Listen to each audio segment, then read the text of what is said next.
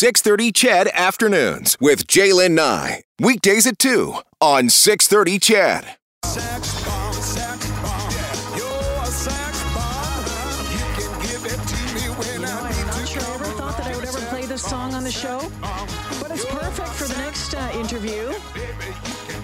An Edmonton company has its sights set on the space race. Space Engine Systems is developing high-powered engines needed for commercial space travel in hopes of taking on the likes of SpaceX and Blue Origin. And now they want to test their development. It's a ramjet that they call Sex Bomb. Pradeep Das is the president of Space Engine Systems. He joins us this afternoon. Welcome to the show.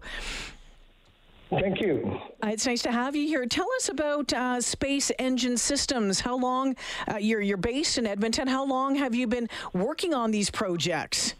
I would say working on it probably about 28 years, but the company was set up only in 2012 when we saw a breakthrough in the technology, and they've been working on it quite aggressively. And now we are ready to do the first demonstration of a Mark V vehicle body, which is a smaller vehicle body, to prove the ramjet in flight. What is a ramjet? What's a turbo ramjet? A turbo ramjet is basically a turbine and a ramjet. A turbine, after what Mach 3.2 or 3.2 being this 3.2 times the speed of sound. And after that, the regular turbine jet cannot work properly.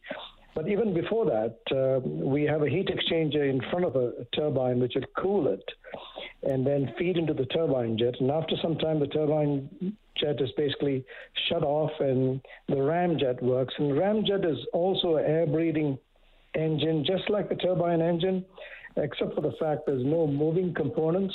It's basically a stove, a fire, and you just compress the air that comes in and pushes it out. It's a very simple mechanism, but to make it work, it was quite difficult until we proved that we could make it work.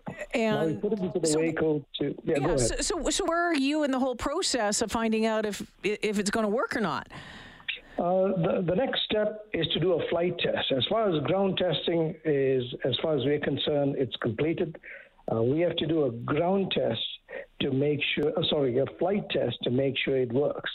So what we plan to do at Lynn Lake, that is in Manitoba, we have about 1,000 kilometers of nothing there. And I'm working with the Fred Petrie, who's the part owner of the Lynn Lake Airport. And he's gone ahead and applied on our behalf. He is also a consultant for Transport Canada. Okay. So we've applied to Transport Canada to give us permission to release this vehicle. One of the things with ramjet is just the ramjet is it cannot start from idle, meaning that we need to have some speed. So we have two options. One is to let it fall from a high balloon at about 110,000 feet, and it'll pick up speed, and then the ramjet will fire and go up to Mach 5 and then land back.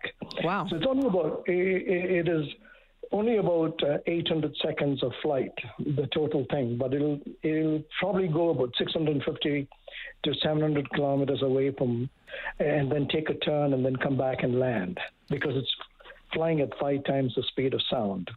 So we have to test it.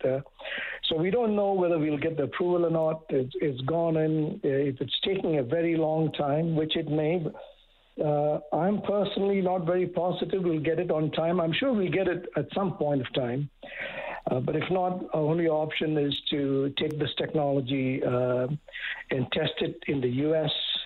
or UK. So why? What time? What time is limiting you right now to have this done at Lynn Lake in Manitoba?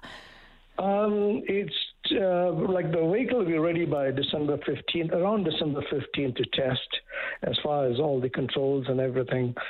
But there's several steps for Transport Canada to approve us. Oh.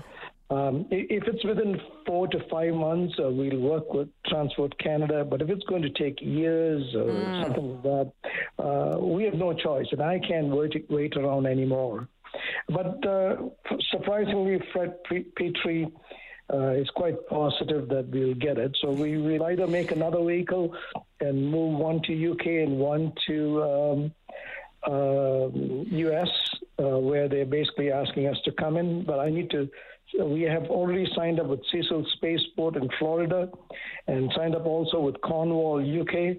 And we already set up a building over there at Cornwall right now.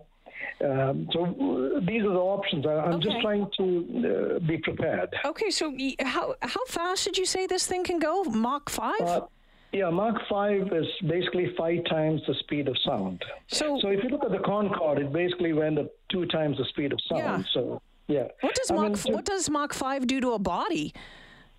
It'll create huge heat in the body, and we have liquid hydrogen inside the system, or any cryogenic medium, which is our fuel. And it'll basically cool the sides according, just like a rocket engine. If you look at the nozzle of a rocket engine, it's got cryogenic fluid passing around it to cool it. So it's similar mechanism, but nothing exotic in it, except how you do it, right? So we have done testing to prove it, and it's already there. There's nothing exotic in that type of cooling. As long as you make sure it's spread equally well, then you can take the heat away. So. Interesting stuff. All right. Why did you call it the sex bomb? Well, the company is called Space Engine Systems, so SES, and SES bomb, and it sounded sexy, so we just made it sex bomb.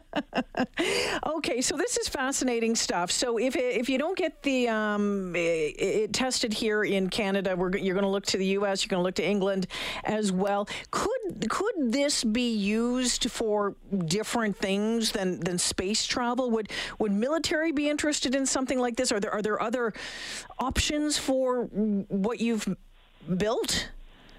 Absolutely. I mean, though the sex bomb is mainly to test the ramjet, so we can do the turbo ramjet, what we call as Hello One experimental. But the defense would need it. Let's pick Beijing. If Beijing were to send a missile to Edmonton, I'm just trying to make it easy for you. Yep. Or for the listeners, it would take about 1.6 hours or 94 minutes for the hypersonic missile to reach Edmonton. So if you have a sex bomb, you could, as soon as you know that it has left Beijing, you could send this hypersonic to intercept it and completely destroy it halfway through. Huh. So you can see it's a huge deterrent for the defense. And I'm almost positive whether we do it or someone else does it, it's going to happen. So how different is what you've put together compared to if you want to take on SpaceX and Blue Origin? How different is what you're doing from what they're doing? Okay, then we go to what is called Hello One experimental. So that has got a turbo ramjet. So if you look at SpaceX or Blue Origin, even when they recover the first stage, you need to take in oxygen and whatever fuel they're using to bring back the first stage. So there's a penalty there to take up, because the most difficult thing is to escape from the Earth's gravity. So as you keep on going at higher altitude, you're going away from it, but you have to carry this oxygen. I'll just look at Falcon 9 or the Starship of SpaceX. Any of those things, when they see that thing come back and land on its legs, you have to control it. You need fuel, you need oxygen, and all those are pre-filled before it takes off. What happens to Hello One? It takes off like a plane horizontally. It just glides back and lands. So it's like this. The shuttle basically takes off like a rocket, and then it glides back and lands with zero penalty. But it takes off like a rocket. But in our case, it takes off like a plane, lands back like a plane. Fascinating stuff, Pradeep. So what's next? The Lynn Lake testing is what's next. If that's a go, you can find out how this is going to work. You're confident, but of course you have to follow all the rules, and you have to, you prove to everybody else that this is safe. You see, the worst thing, according to Fred Petrie, that can go wrong is, there's always a possibility that something, in spite of we mitigating everything, it could be a possibility this could fail. There's many a slip between the cup and the sip, right? So I would never say it's 100%. If it's 100%, I don't need to test it. So the reason I'm testing it to prove it, that it works perfectly well and we can bring it back and the controls work and it lands. So say something goes wrong. What is the worst that can happen? From what I understand, and looking at all the area in Lynn Lake, and the reason why we chose Lynn Lake is it'll come and crash down and it might kill a caribou. That will be the worst. There's no one there for 1,000 something kilometers. Absolutely none. And that is why we chose. And in 2002, NASA tested the largest balloon at Lynn Lake. And it's proven. It was done.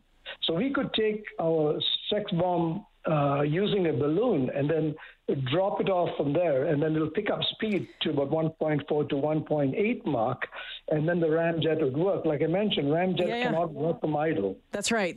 Yeah. Okay, so you'll keep us updated on how this all turns out, will you? Because it's absolutely fascinating stuff, and I think it's amazing that it's being developed right here in Edmonton. Okay.